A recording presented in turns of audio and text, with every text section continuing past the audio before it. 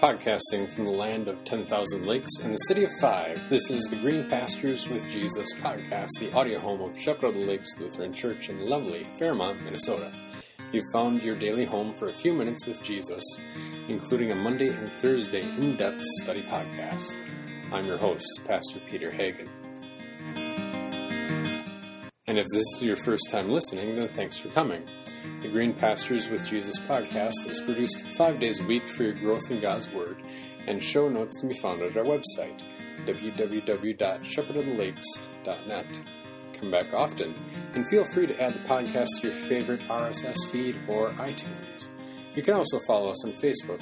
Just search for Shepherd of the Lakes Lutheran Church of Fairmont, Minnesota. All links are in the show notes. Now, let's get to today's show.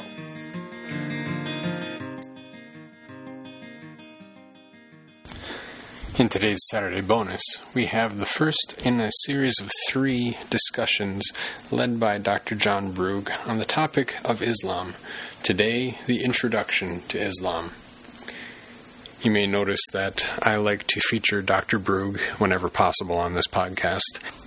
It's just incredibly amazing that we get to have a man of his expertise and any of the other men, especially who are professors at our seminary, who have taught across the world, who have years and years of experience, both practical in the field and teaching this stuff, and that we can access that teaching available for free online and share it with others, that more people may come to benefit rather than just those who happen to have been sitting in the room.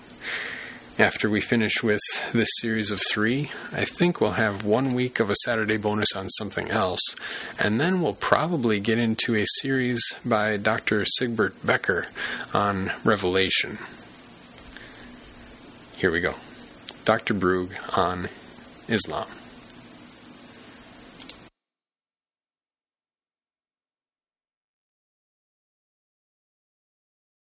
We're going to spend 6 or maybe 7 weeks on this, and the way we're going to divide it up, we had an overview of Islam last week. We're going to be talking about beliefs today. Next week we'll be talking about practices.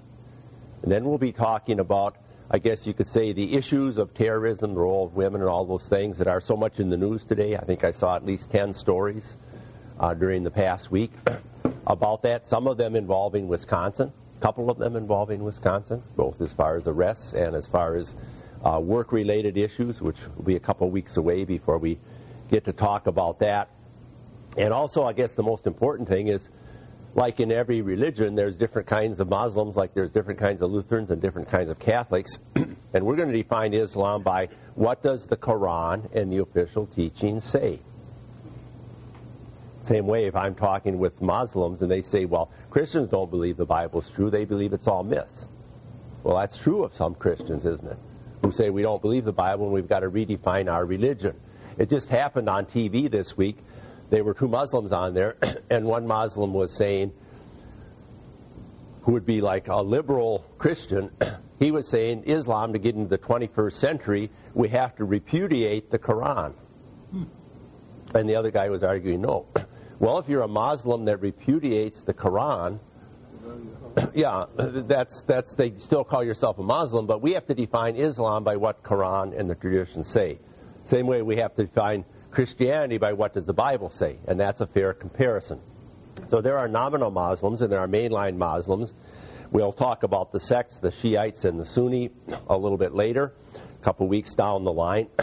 There happened to be one guy on TV on that same thing. They had a poll, and they said of American Muslims, according to this poll, which the mosque did not want to follow, according to American Muslims, only 25% of them endorse violence to spread Islam. That's 2.5 million people. And 51% of them, and of course you can always argue about polls, 51% of them said they support Sharia law. Now, Sharia law is law that is imposed by the state. In other words, Orthodox Jews have religious law too. They can keep their religious law, can't they? But it can't be imposed by the state. Sharia law, by definition, it's not just their practices, which we'll be talking about next week, it's imposed by the state. So it's important all the way through to understand we're talking about the official Sunni Islam as it's defined by the Quran and as it's defined by their traditions.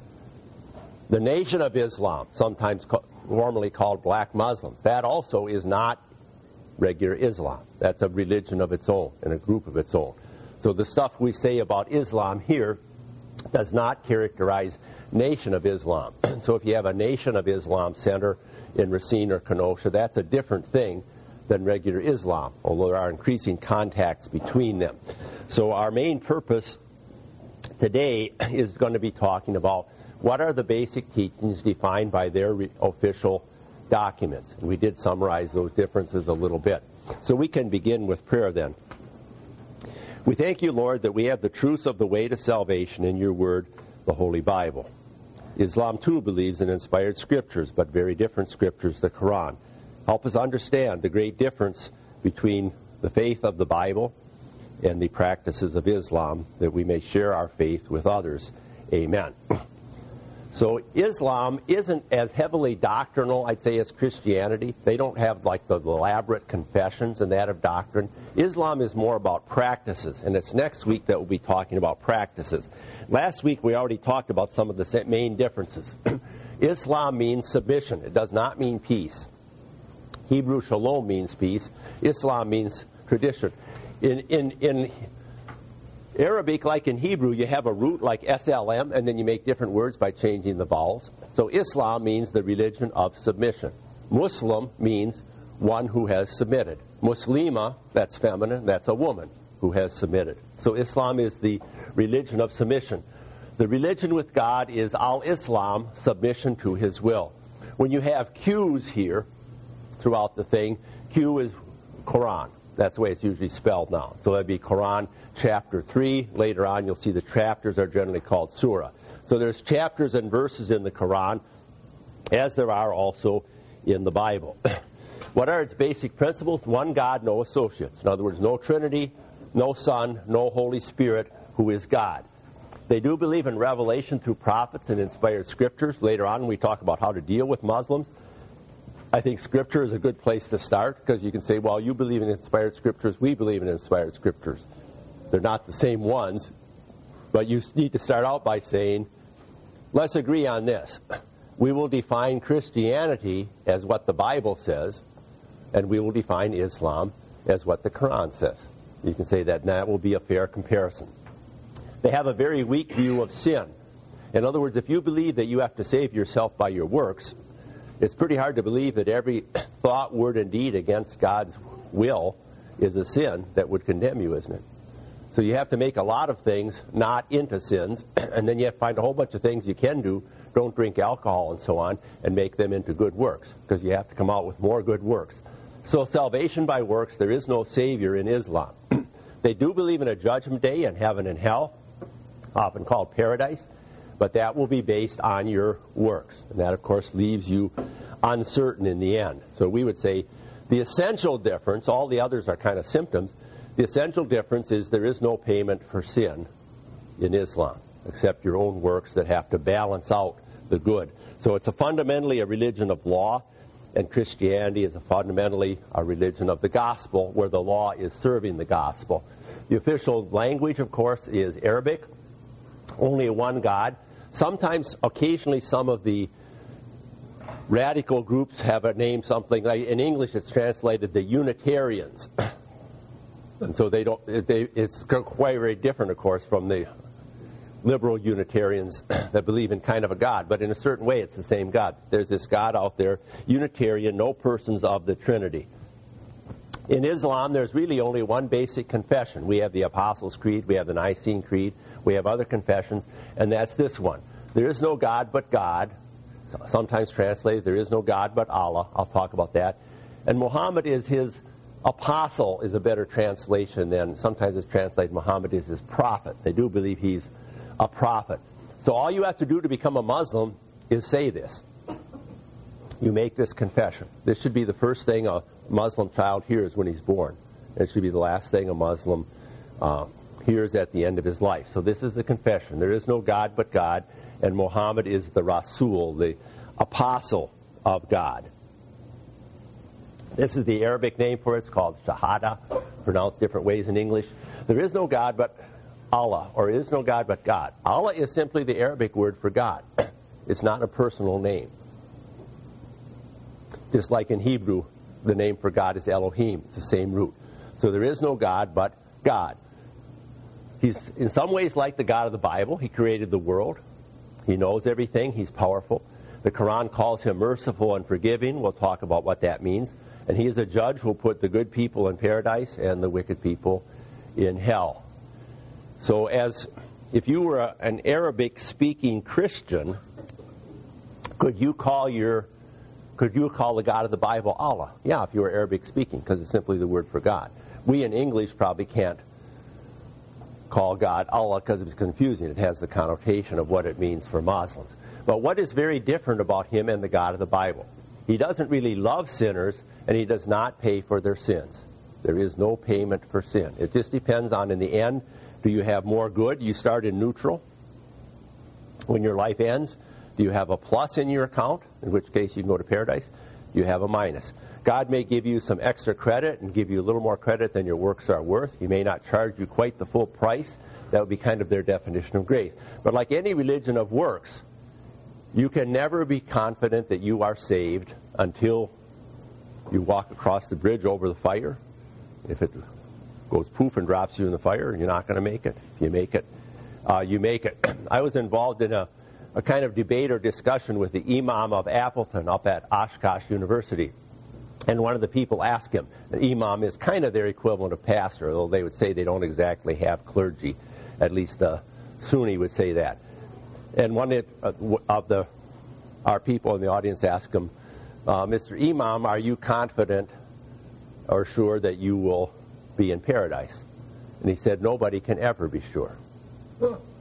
And you can't. If it depends on whether at the moment of your death, whether you are plus or minus, now whether being a martyr for Islam would make enough to make you pretty confident, but he said you can never be sure. And that's true of any religion. It's true even of Catholicism, isn't it? I can't tell you for sure whether Grandma's in purgatory or she's in heaven, because I don't know. And if Grandma's in purgatory, the priest can't tell you, well, I think she'll be out in 3 years or she'll be out in 5 years, because if it's up to you to make enough payment to satisfy God, you can never know for sure if your payment is good enough. If Christ has paid for all your sins, then you can know for sure, can't you? But you can't know for sure otherwise. Don't they believe that being a martyr is a direct route to their... Generally, we'll save that for when we talk about terrorism and so on. In other words, the reason a martyr would get you direct there is you put a whole bunch in your account and you haven't had time to fritter it all away. So I would say yes, but God doesn't pay for sin. He doesn't make promises. So there really isn't a gospel. We would say in some ways Islam has the best view of God outside of Scripture, but only the law part of God. Some of the moral principles of Islam are similar to principles of Christianity and Judaism, but it's only a very weak version of what Scripture has already revealed. In other words, yes, God is almighty. God made the world. God is going to judge people. All of that's true and it's scriptural, but it's in the context separated from the gospel. I was just going to say, it's kind of the last one. It's kind of like when people call themselves Christian, they believe in God. That's what they basically believe. They forget about the people. Yeah. Another way of putting it, how many religions are there in the world? Hundreds. 2 or 100 or? Hundreds. Or 1. How many? Religion can be defined in 2 ways. Religion can be defined as ways people can get into fellowship with God. That's the base definition. How many religions are there with that definition? Religions are a way people can get into fellowship with God and live with Him in heaven. Then there's only 1. The other way of defining religion is the way people try to get in fellowship with God. Then there's 2. The law and the gospel. Now, the religion of the law has 100 brand names. Buddhism, non-biblical Christianity, Hinduism, but they're all just debating about the price, aren't they? They're all religions where you have to pay an amount. So there's really only 2 religions, even if you define it as ways in which people attempt to have fellowship with God. One is They attempt to get in fellowship with God through the law, and the other is they can actually get in fellowship through the gospel. And Islam is one of the religions of the law. It wouldn't be that much different than Judaism in that sense. The other thing we have to say about Islam that can also be true of Christianity, in areas where people had some heathen religion, when they become Muslims or Christians, they very often keep many things from their heathen religion. The big fancy word for that is syncretism, mixing together. So an Orthodox Muslim wouldn't believe in using Allah's name kind of as magic.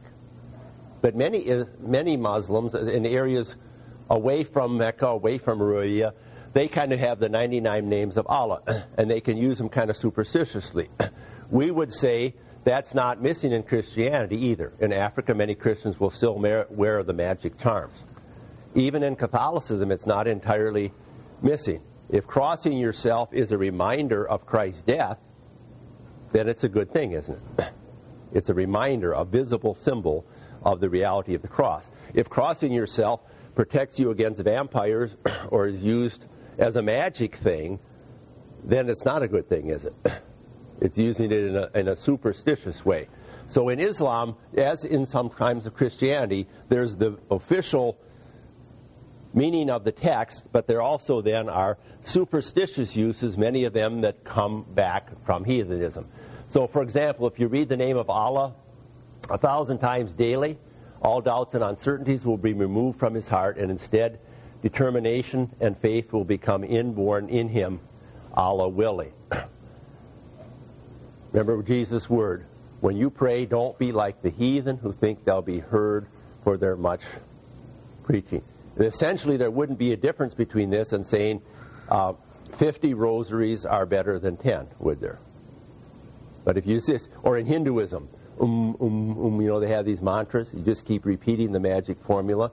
Islam has that, but it's not part of the official religion, and Christianity and other religions have that also. But Jesus said, when you pray, don't keep babbling like pagans. They think they will be heard for their many words. The Bible is not like a magic charm. You can always hear stories about the house burned down and the Bible didn't burn or something. But the Bible doesn't give us any power when it's sitting on your coffee table, does it? It's when you read it, when you hear it, when you take it to heart and you remember it.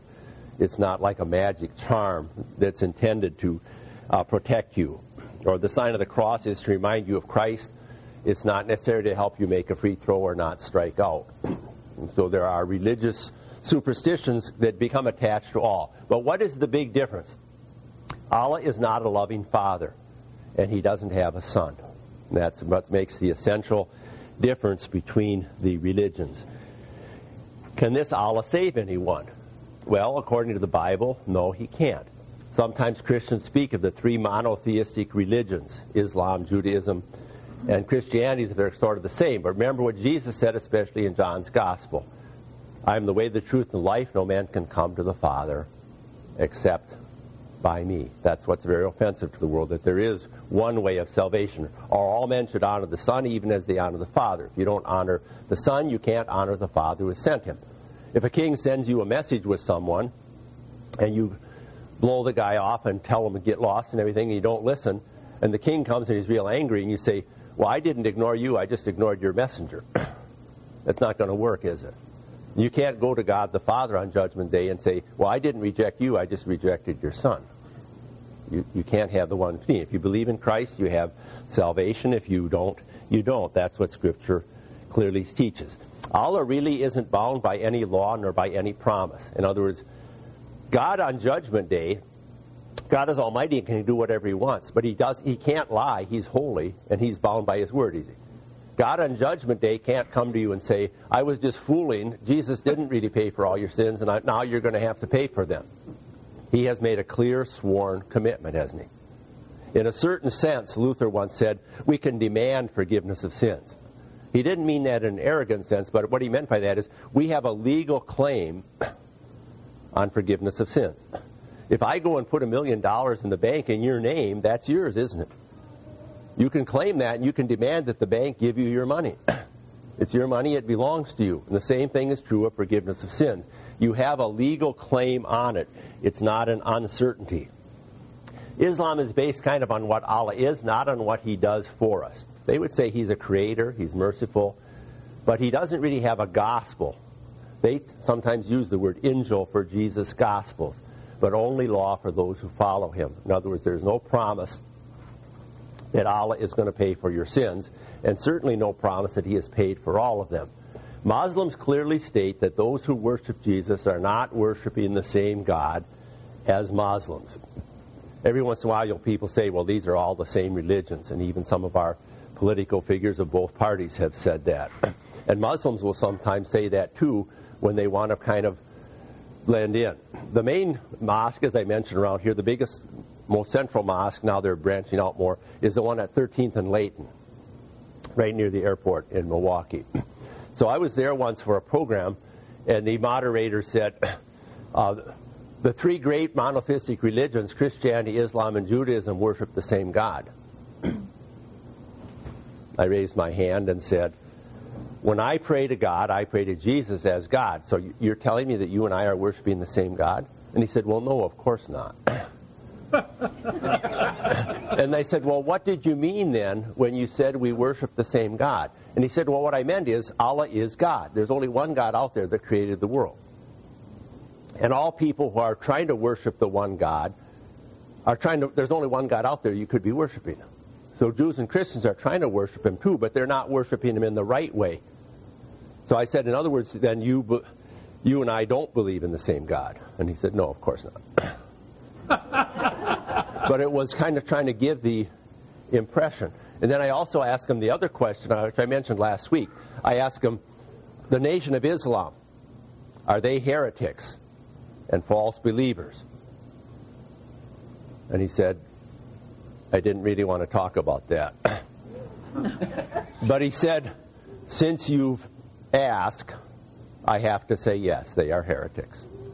He said, we're trying to get them to be the right kind of real Muslims, but they are not real Muslims.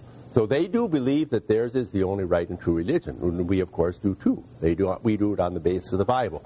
But they believe that theirs is the only right religion. And we'll see some of that when we talk also about the nature of the Quran. They emphatically reject the deity of Christ. Shirk is an Arabic word which means association.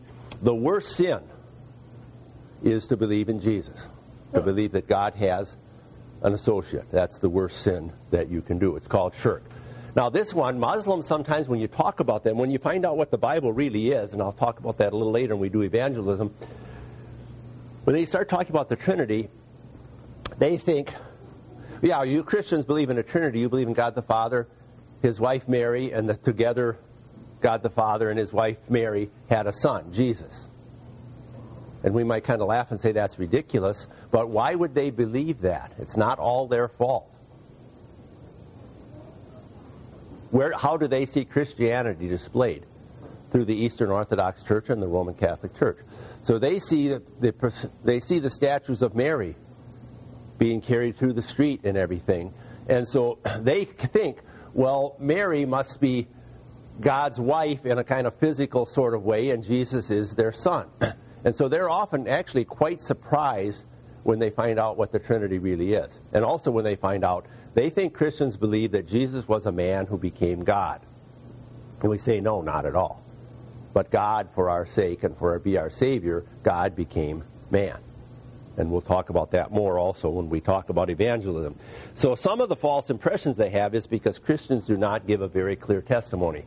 They think that we see, and all of these, of course, are generalizations. They think we see Jesus kind of as a physical son of God or as a man becoming God. They don't understand Jesus was not born through some sort of relationship, but He's eternal God with the Father. Also that man did not become God, but God became man. When they speak about the Holy Spirit at all, they believe that's the angel Gabriel. They believe that Muhammad received the Quran from Allah through the angel Gabriel. The Arabic names are usually fairly similar to the English ones. They usually call him Jabril, but you recognize that's Gabriel, Jabril. So if they believe in the Holy Spirit at all, he's kind of just a spirit of God, not a person, and he's identified with Jabril. Well, Muhammad was supposed to receive his revelation over 20-some years, and he went to a cave write all these things down from Gabriel? He didn't write them down. He just recited them. Yeah. Okay. Where do you think he really got his material? That's the next after this slide. All right. Okay, so we're going to be there very shortly. So this is all important. Anytime when you're talking about a Muslim, they understand that the issue is, what do you think of Jesus? When I had this debate with Dr. Badawi down at the mosque, I loved the topic because they said, will you come and debate against our Muslim debater on what do we think of Jesus? That's what we want to talk about, don't we? We don't want to talk about Muhammad. Why?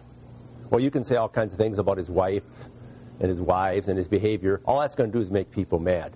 The only thing that has any power really to break through is to talk about Jesus and what he did. And so I'll give you some sample sheets of how to do that a little later. But no matter what the topic is, you always have to get it to Jesus. I briefly told you last time about when I got thrown out of the mosque. And the reason I got thrown out of the mosque was people were getting too interested in talking about Jesus. When there was this debate, I got to go first. And what they were used to is when the Jesuits and other people would come in and say, Jesus is a nice prophet, Muhammad's a nice prophet, Islam's a nice religion, Christianity is a nice religion, I like them all. And I told you last week, they said, what we want is a confrontation, and we were told if you come, there's going to be one. But they said we want it to be civil. And so their program was all laid out. They were going to say, we honor Jesus as the second greatest prophet. We really honor Jesus like you Christians do. I got to go first, and I very strongly emphasize why we believe Jesus is the Son of God, and he's true God, and he's our Savior. So Dr. Badawi was put in the position, he had to kind of tear up his script and go attacking Jesus. Whenever possible in these circumstances, and it is always possible, you always want to try to occupy the positive ground, don't you? Things wrong with Islam, let the Muslims figure that out for themselves. You don't, for an outsider to come in and be attacking them just makes them mad and defensive, doesn't it? You have to present something positive that they will recognize is better than what they have. And so no matter what the subject is, always get to talk to Jesus. I was there at the mosque once and they were talking about charity. And I thought, well, we Christians do charity too. But we do charity not to earn favor with God, but because we love God, because he has paid for all our sins through Christ. So you always want to get the topic. They want to talk about Jesus as a prophet. When people start getting interested in Jesus as a Savior, then that's when they're not so interested in the discussion continuing, because that's really a threat to them. God's love is a great threat and a great danger, isn't it? What did they say about the Apostle Paul? This is the guy that's causing trouble all over the world. Was he guilty? Yes. Absolutely. Absolutely. God's word is a threat to the ways of the world, isn't it? And when it comes, it's frightening and it opposes them, and it's a danger to their system. It was very refreshing for in many ways to work with them because they recognize, and I'm talking here spiritually, that you are their enemy and they are yours. I met them sometime after this. I met one of the men, and he didn't recognize me right. And I said I was the man that had the debate with Dr. Badawi. He said, oh, yeah, so nice to see you, our enemy. Our bad enemy. Nice to see you. How are you doing, our bad enemy? So when they are front with it, they will recognize that. And at that debate, there were sometimes people ask me, why did you go to debate Muslims? Or why did you go to the mosque? Why would I go to the mosque? That's where the Muslims are. Where can you talk to 400 Muslims about faith in Christ? If you invite them to come to your church and hear about Jesus, most of them aren't going to come. If you go to their place, they will. And so I was trying to put the focus on Jesus. And I was there at the breaking of the fast. And sometimes after the presentation, people would come up to me and they said, you know, I never heard anything like that before. You think God is a father who loves me? And I said, yes. And they said, I need to hear more about that. I said, I've never heard anything like that in my life. And even when you preach about justification or talk about justification in like an Eastern Orthodox country or something, after class people sometimes come to you and say, I've never heard such a thing as this. Some of the other things that we talk about, like fellowship and so on, when I present them to people from completely outside of our system, it helps us understand and sympathize with these people. They kind of laughed when I got done, but it was a friendly laugh, and they said, surely you understand that for us, you're like a man from Mars. You're from a world that we know nothing about, and you're saying things that we have never heard. Wow. And that's the power of the gospel, isn't it? We have to trust that the gospel can do its work. So there was kind of a discussion there, and there was an African-American young man there who was kind of interested in Islam, and he always called me brother, and we were talking about something, and he interrupted, and it was kind of going back and forth, and he said, just a minute, he said to me, if I understand the brother right, what the brother's saying to us is that the all-important thing is what do we think about Jesus? And I said, that's right, Wally, that's exactly correct. Yeah. The other night I read, sometimes you may be the only Bible that people will have. Yeah. It's and then it was kind of the breaking the fast, and there were a group of young men around us, and they started chanting Allahu Akbar, Allahu Akbar. And they said it was because it was sunset, but I think they were getting threatened because Wally was getting dangerously close to wanting to hear about Jesus. And that was the day when I was leaving I was taken by Pakistani doctors. I knew they couldn't kick me out real easily because the imam was like 35 and the guys that were taking me to the mosque were like 70, and they were big financial supporters. They were in fact supporting the feast. And so when these Pakistani doctors said, we'd like our guests to address us, you could see the imam grit his teeth, but in their culture he couldn't say no publicly. So he was kind of over the barrel. And so after that was the night when they were starting to get very interested in Jesus. The imam told me, when we want to see you around here again, you'll get an invitation. And I've been checking my mailbox. Jesus is dangerous, isn't he? The gospel is dangerous because it's the only thing that can really overpower the evil things in the world. And so people who want to discuss things, when people start getting too interested in Jesus as somebody who loves me and as my Savior, you are a threat. You're a danger. And Paul was guilty. Wherever the gospel confronts a heathen religion, it creates two different worldviews, doesn't it? And that they aren't compatible with each other. They believe Jesus did miracles, but they believe all prophets did that. That doesn't make him the Son of God. They believe Jesus has a special role. This is interesting to me. This is another thing to talk to Muslims about.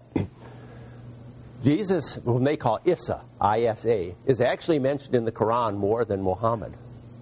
So the impression of the picture of Jesus in the Quran is not a correct one, but it's a good starting place. Say, let's talk about Jesus. We'll talk about Jesus, what the Quran says about Jesus, and then we'll talk about what the Bible says. Or, I know your Quran says a lot about Jesus. Would you like to read my Gospel of Matthew? It talks about Jesus too. So that's a place you could start. They believe Jesus is going to kill all the pigs. They, of course, don't believe you can't eat pork. Where'd they get that? Jewish, yeah. Islam is really a form of Judaism taken further along. That would really make them mad if they said that. Jesus was a prophet of Islam. Jesus will get married and he'll be buried with Muhammad. He has a role in the final judgment. But what they emphatically reject is the one thing important, Jesus' crucifixion. Surah, whenever you see surah there, that means the statement is from the Quran. That's the name for a chapter in the Quran. Because the Jews say, we slew the Messiah, Jesus, son of Mary, Allah's messenger. They slew him not, or crucified him not. It appeared so. Jesus didn't actually die. True prophets don't die like that. Those who disagree concerning it are in doubt thereof. They have no knowledge save the pursuit of a conjecture. They slew him not for certain. A lot of the Quran translations are a little bit King Jamesese. They have different theories about this. Judas was crucified in his place. One Muslim story, I'd call it a myth, I guess, is that God made Judas' face look like Jesus, and they crucified Judas by mistake, serves them right. Another is that Simon Cyrene was crucified for him, or that Jesus recovered and went to India. But what they say is Jesus was not God's son, and he did not die for sin. Muslims also believe in the virgin birth, but that's kind of sad too. They believe Jesus was born of a virgin. Why? Because Jesus was the prophet for Jews. And Jews are such bad people that they need an especially great sign. And so the virgin birth was a sign, not that the Jesus is God's son, but it was a sign for the Jews that they should follow this prophet. They are well prepared for polemics, often relying on Christian negative critics. This is where I got kind of at a sticking point with Dr. Badawi. When they want to disparage the Bible, they'll just take all the Christian sources that disparage the Bible. In many ways, when you're dealing with people from other religions, who are your greatest obstacle, and I can call them enemies in as far as effect? It's the Christians who do not believe the Bible, because they are the ones that undermine and undercut you. And that's true sometimes when you're working with Jews also. And so Dr. Badawi would always try to, including like liberal Lutherans, they would quote Christian critics and say, well, the Gospels really weren't written until many years later, and they really don't tell about Jesus. And Muslims would say, well, yes, we believe in the Gospel of Jesus, but the ones you have in your book, that's not Jesus. Jesus' Gospel was Islamic, but you guys have corrupted it. Moses' message was Islamic, but you guys have corrupted it. So they often use them as their evidence and their starting point. And this would be true also in dealing with Jewish people. The gospel has great power if it will simply work. Even the virgin birth, is attacked by many Christians. When I was studying with a Jewish professor in Minneapolis. He was very good to me and helped me a lot.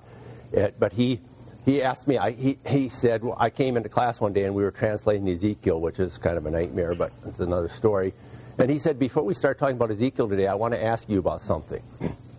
He said, I want to talk to you about Isaiah 7:14. Behold, a virgin shall conceive and bear a son. He said, I already know what you're going to tell me.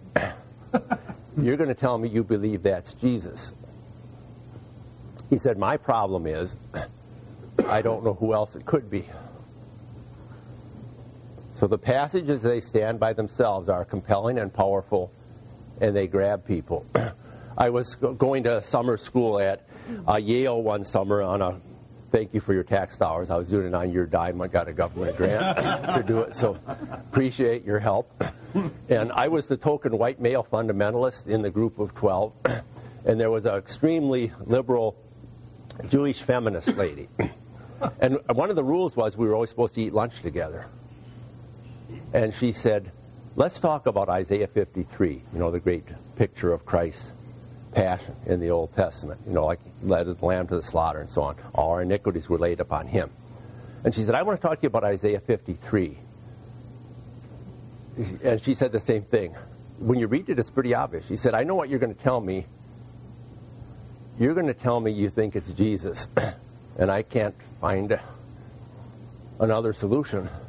So she tell me why you think it's Jesus.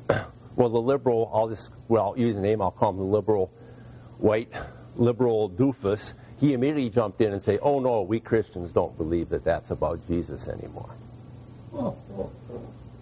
So very often, when you're using the Bible and letting it speak, the greatest obstacle and the greatest roadblock you face is the Christians who denigrate the Bible. Because it has its power, but they speak against it. Often they'll do this on the basis of reason. 3 in 1 isn't possible, although they don't really understand what that means. And in the Quran, Jesus is there very often, but Jesus is only a prophet, second greatest. They sometimes twist the Bible. They admit, well, yeah, Jesus was sinless, but they believe all the real prophets were sinless. Jesus did miracles, but so did other prophets. Jesus was only for Israel. Muhammad is for the whole world. Jesus did not claim deity. He said the Father was greater than he. That's the difference in Jesus' humiliation and exaltation, isn't it? But again, there's many places in the Bible where Jesus claims deity. So how do they justify this? Jesus never claimed deity. The Jesus in your Bible is not the real Jesus. Some years ago, there was a Christian group called the Jesus Seminar, where they went through and voted on all the things in the Gospels and said, well, Jesus probably said this one. Could have said this one. No, he didn't say that one. And he definitely didn't say that one. And so they will do the same thing with the Bible that a liberal Christian would do. And so all of these claims, we would say Jesus was not to be revealed to the world till after his ascension. till Pentecost. And so they love things like the Jesus Seminar, and now this is going to be an old movie, The Da Vinci Code. In other words, that say, well, Christianity and the creeds and that, Christians didn't originally believe that. That stuff was all made up later, the later church. And the Christian scholars say the Bible isn't true. And that's why you have to say with them, I'm going to define Christianity as what the Bible says, and I'll define Islam as what the Quran says. And we've got an apples to apples comparison. A thing you should always do, and I'll give you a script of this when we come to the evangelism section. The best way to talk to them is start out talking about Scripture. We know who Jesus is because of the Bible. Let's compare the Bible and the Quran. That's a common ground to start on. How do we know who Jesus is? The Bible tells us. Why do we need to know? Until they understand what sin is, until they understand that they are sinners. Talking about a Savior doesn't mean anything if you don't think you're a sinner, does it? Or if you think you can do it all on your own. So you have to use common things like, did you always obey your parents? Did you fight with your brothers and sisters? Do you hate people? And you have to show them that they are sinners. Then when that is done, and we'll do this in much more detail, then you can tell them, the reason God had to become a man is none of you could ever pay for sin yourself. And so Jesus' story is not a story of how a man worked his way up to being God. It's how God became a man so he could be our substitute, and God became man. And in the evangelism section, I'll give you a presentation of that. I'll just mention the name thing. Sometimes all these spellings are confusing. The Arabic alphabet, like the Chinese, it used to be Peking and now it's Beijing. The alphabets don't exactly match. And so when you're trying to put it into English letters, some people end up using a Q and some people end up using a K at the same spot. And so you'll have all of these different varieties of spellings, but usually they're pretty recognizable. Okay, then we want to talk about Muhammad and the Quran. I'll just stop here a second on the section about justification, faith, which is the most important difference. That's true with us in any religion.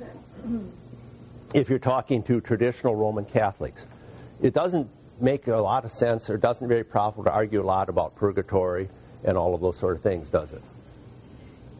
Because if they believe that Jesus paid for all their sins, what's going to happen to all those other beliefs? They evaporate, don't they? They evaporate and they're gone. Same way with a Muslim. It doesn't pay to argue about Muhammad and all kinds of other things. Focus on what the important issue is. If they come to believe through the gospel that Jesus is their Savior from sin, then all of these other things are going to take care of themselves, aren't they? It doesn't mean you can't ever talk about those things. So the real problem with Muhammad is finding the real Muhammad. They would say, well, you can't find the real Jesus, but most of the biographies of Muhammad that we have, they're all Muslim, for one thing. So they can't accuse Christians of making them up or fabricating them. But they're all from a couple hundred years later. And you have all of these traditions, and some of them are contradictory. So there's personal devotion. There's kind of a mystic attraction to Muhammad. They would certainly say he's not God. And this is a very explosive topic. Anything derogatory toward Muhammad, we'll talk later about the pictures and the cartoons and stuff, is very threatening because they're dependent on, Muhammad didn't write the Quran down. It was written down later, supposedly from memory. And so they claim that they have the authoritative Quran. Anything that reflects on Muhammad, you remember who Rushdie was? He goes back more than 10 years now. Was he a derogatory, insulting Muslim? Yes. He intended to insult Muhammad. So he wrote this fictional book, but it's very clear that the unsavory character in the novel is Muhammad, and the ladies are his wives. And that's, of course, what put him under a death sentence. Because if you take away the fact that they have a real, authentic Quran, then there's not much of anything left. Was Muhammad kind of a mystic or what? You mentioned he went out and sat in caves and had these visions. His wife Khadijah was an older lady. She was a widow, and he worked for her. He was a caravan manager for her. So he was fairly independently wealthy. During Khadijah's lifetime, he never had any other wives.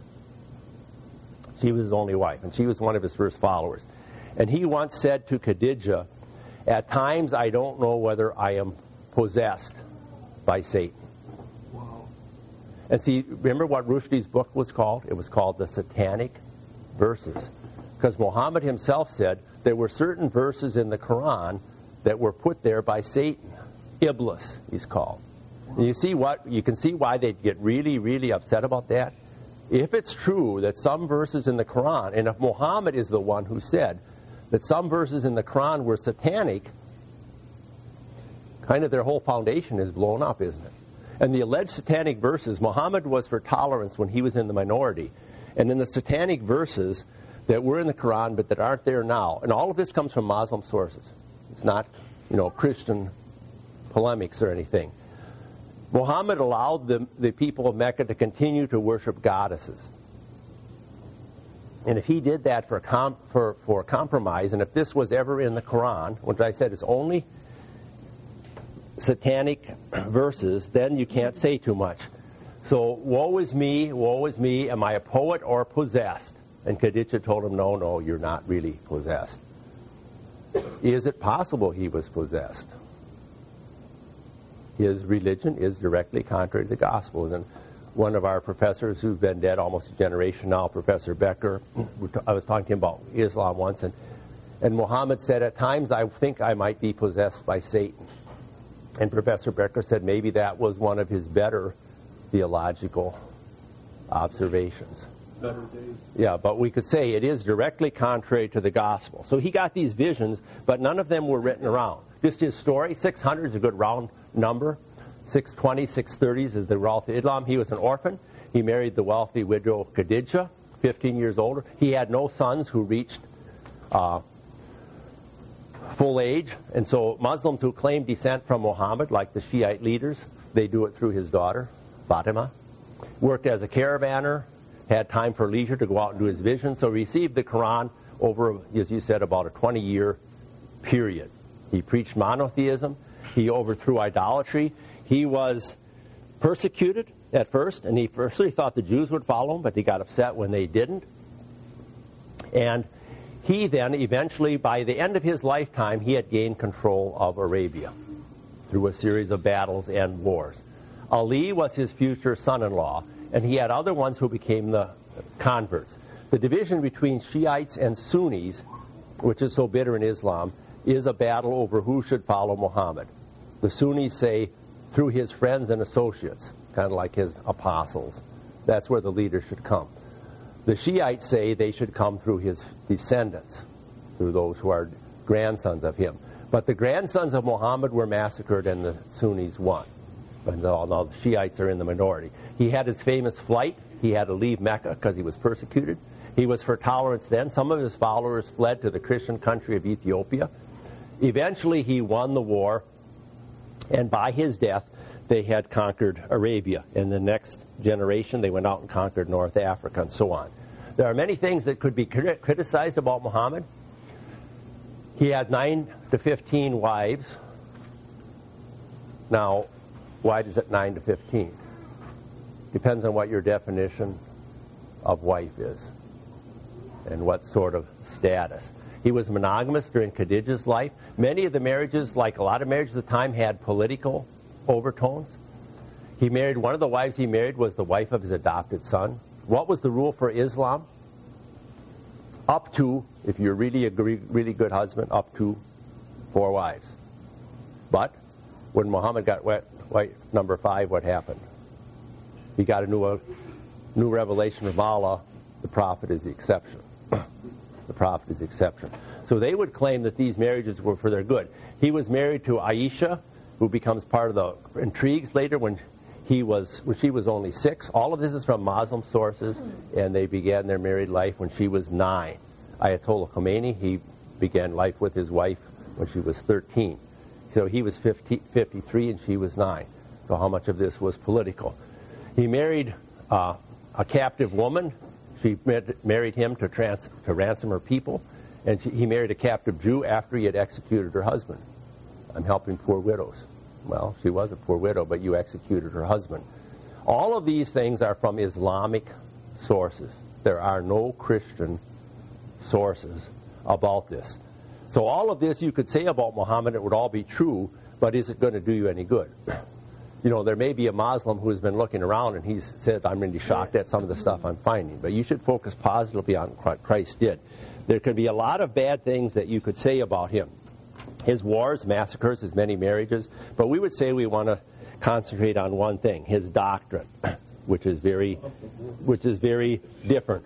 This is a famous French philosopher, and he said it's not the unclear things in the Quran that bother me. He said it's what's clear. It very clearly says God does not have a son. It very clearly says God does not pay for your sins. And he says that's what we should focus on. Let other people draw the conclusions about their religion. He claims he's a descendant of Abraham through Ishmael. Some Arabs probably are. Some Ishmaelites became Arabs, but not Arabs or Ishmaelites. They claim that Islam is the fulfillment of the prophecy to Ishmael. So Isaac was for the Jews, Ishmael. They claim that Ishmael is mentioned in the Bible. Famous prophecy you all probably said at Christmas Eve sometime. God will raise up a prophet from your brothers. They said, see, we told you. Muhammad's in the Bible. Well, when Moses said God is going to send a prophet from your brothers, he meant he will come from Israel, didn't he? Yeah. They said, oh, no. Ishmael, the Ishmaelites are the brothers of the Jews. And so the real prophet Muhammad has to come from Ishmaelites. And they'll mention that was in the Bible. Almost any passage in the Bible that talks about camels or Arabia, they will say it belongs to Muhammad. The sword of Muhammad, it's interesting they would choose that one. The sword of judgment belongs to Muhammad. And sometimes they'll say the counselor. God told Jesus, I will send another counselor. And he said he was really talking about Muhammad. So at times they try to find Muhammad in the Bible.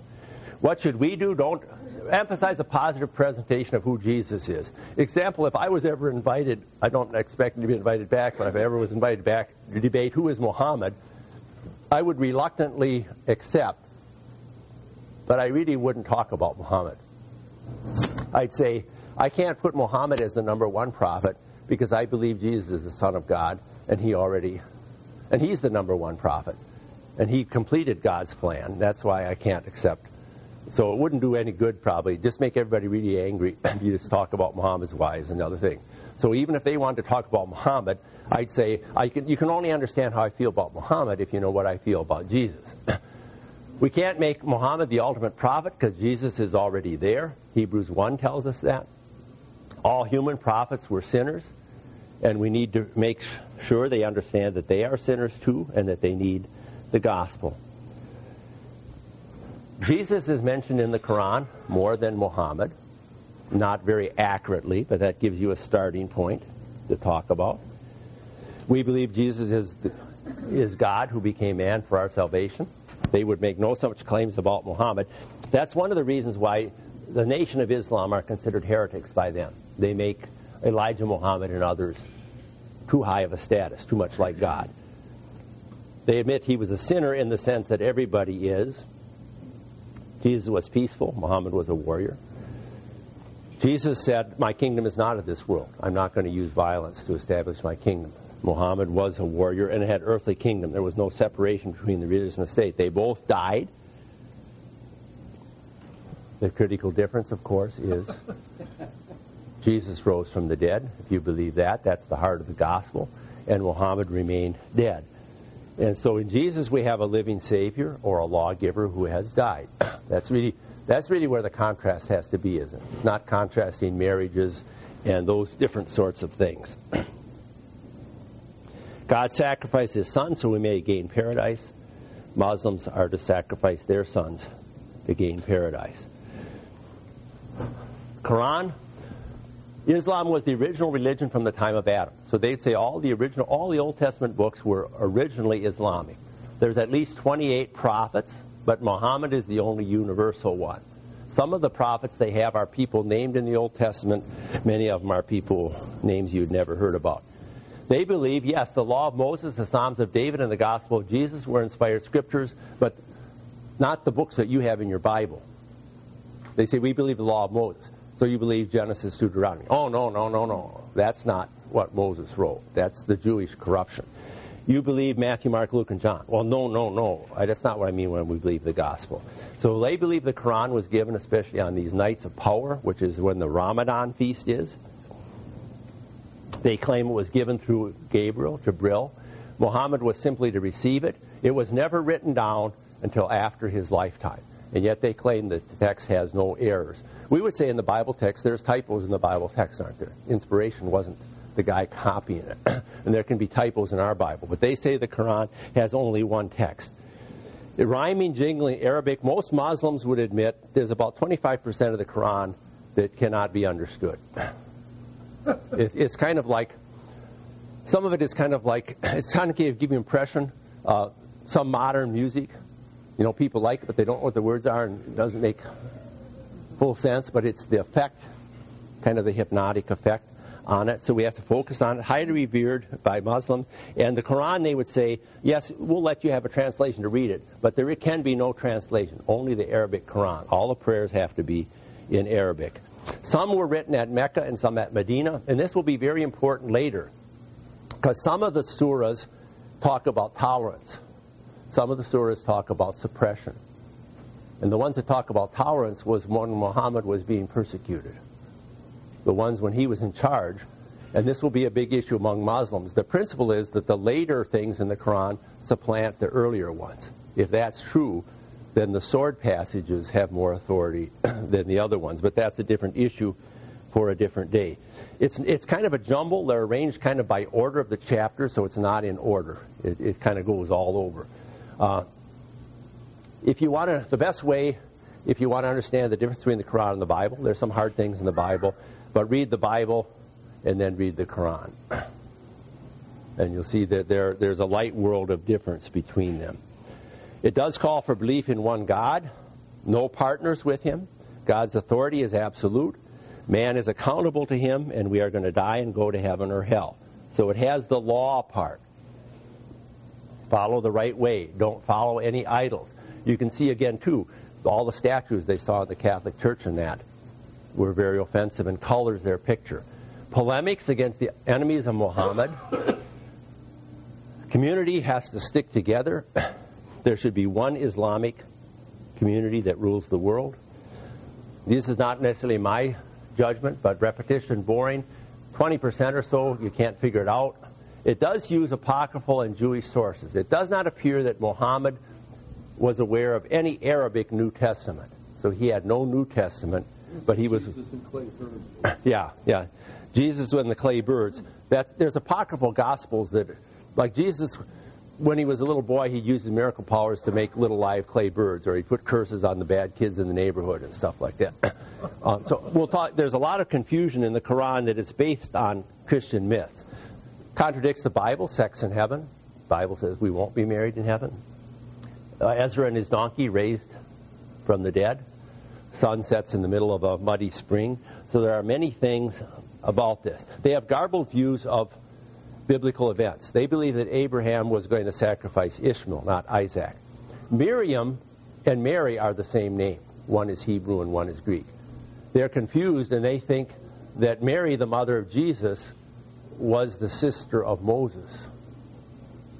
They both were named Miriam, but they didn't understand that they're 1,400 years apart. Haman, who lived in about 400, works for Pharaoh in 1400. So they knew some of these biblical names, but it's very confused. The Tower of Babel is built in Egypt.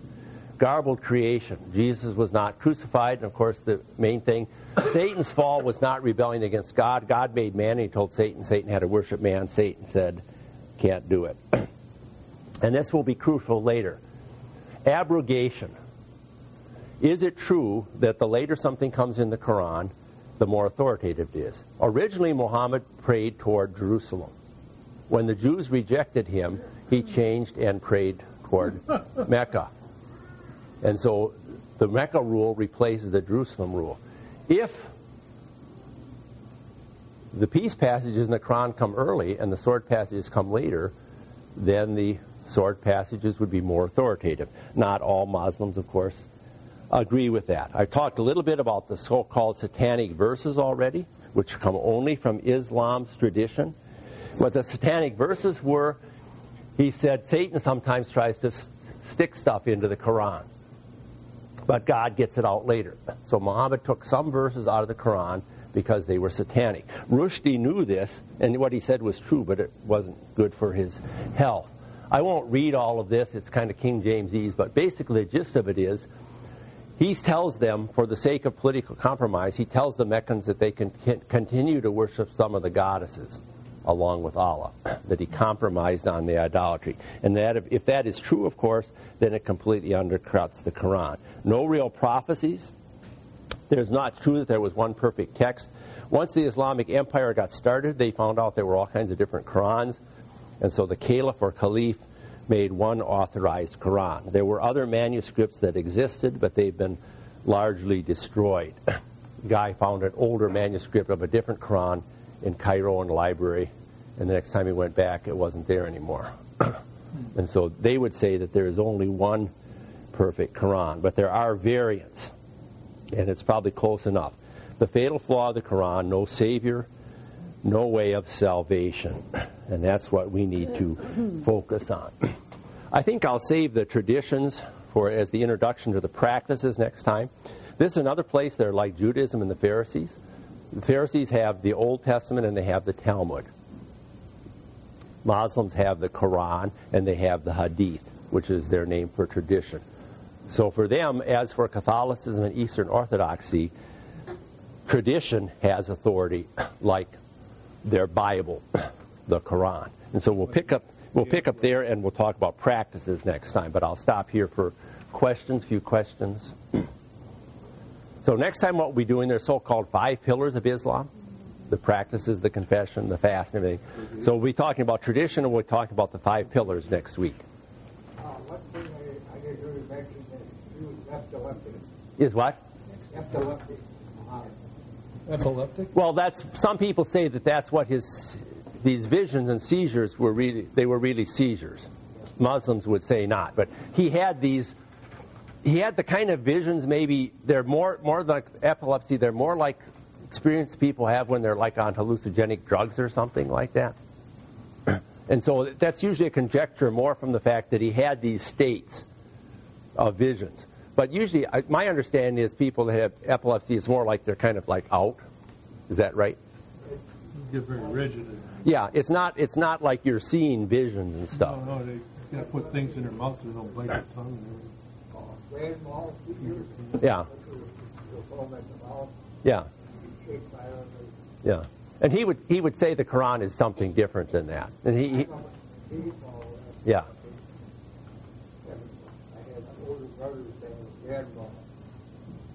But the Quran is that he's seeing and he's hearing Jibril tell him these words.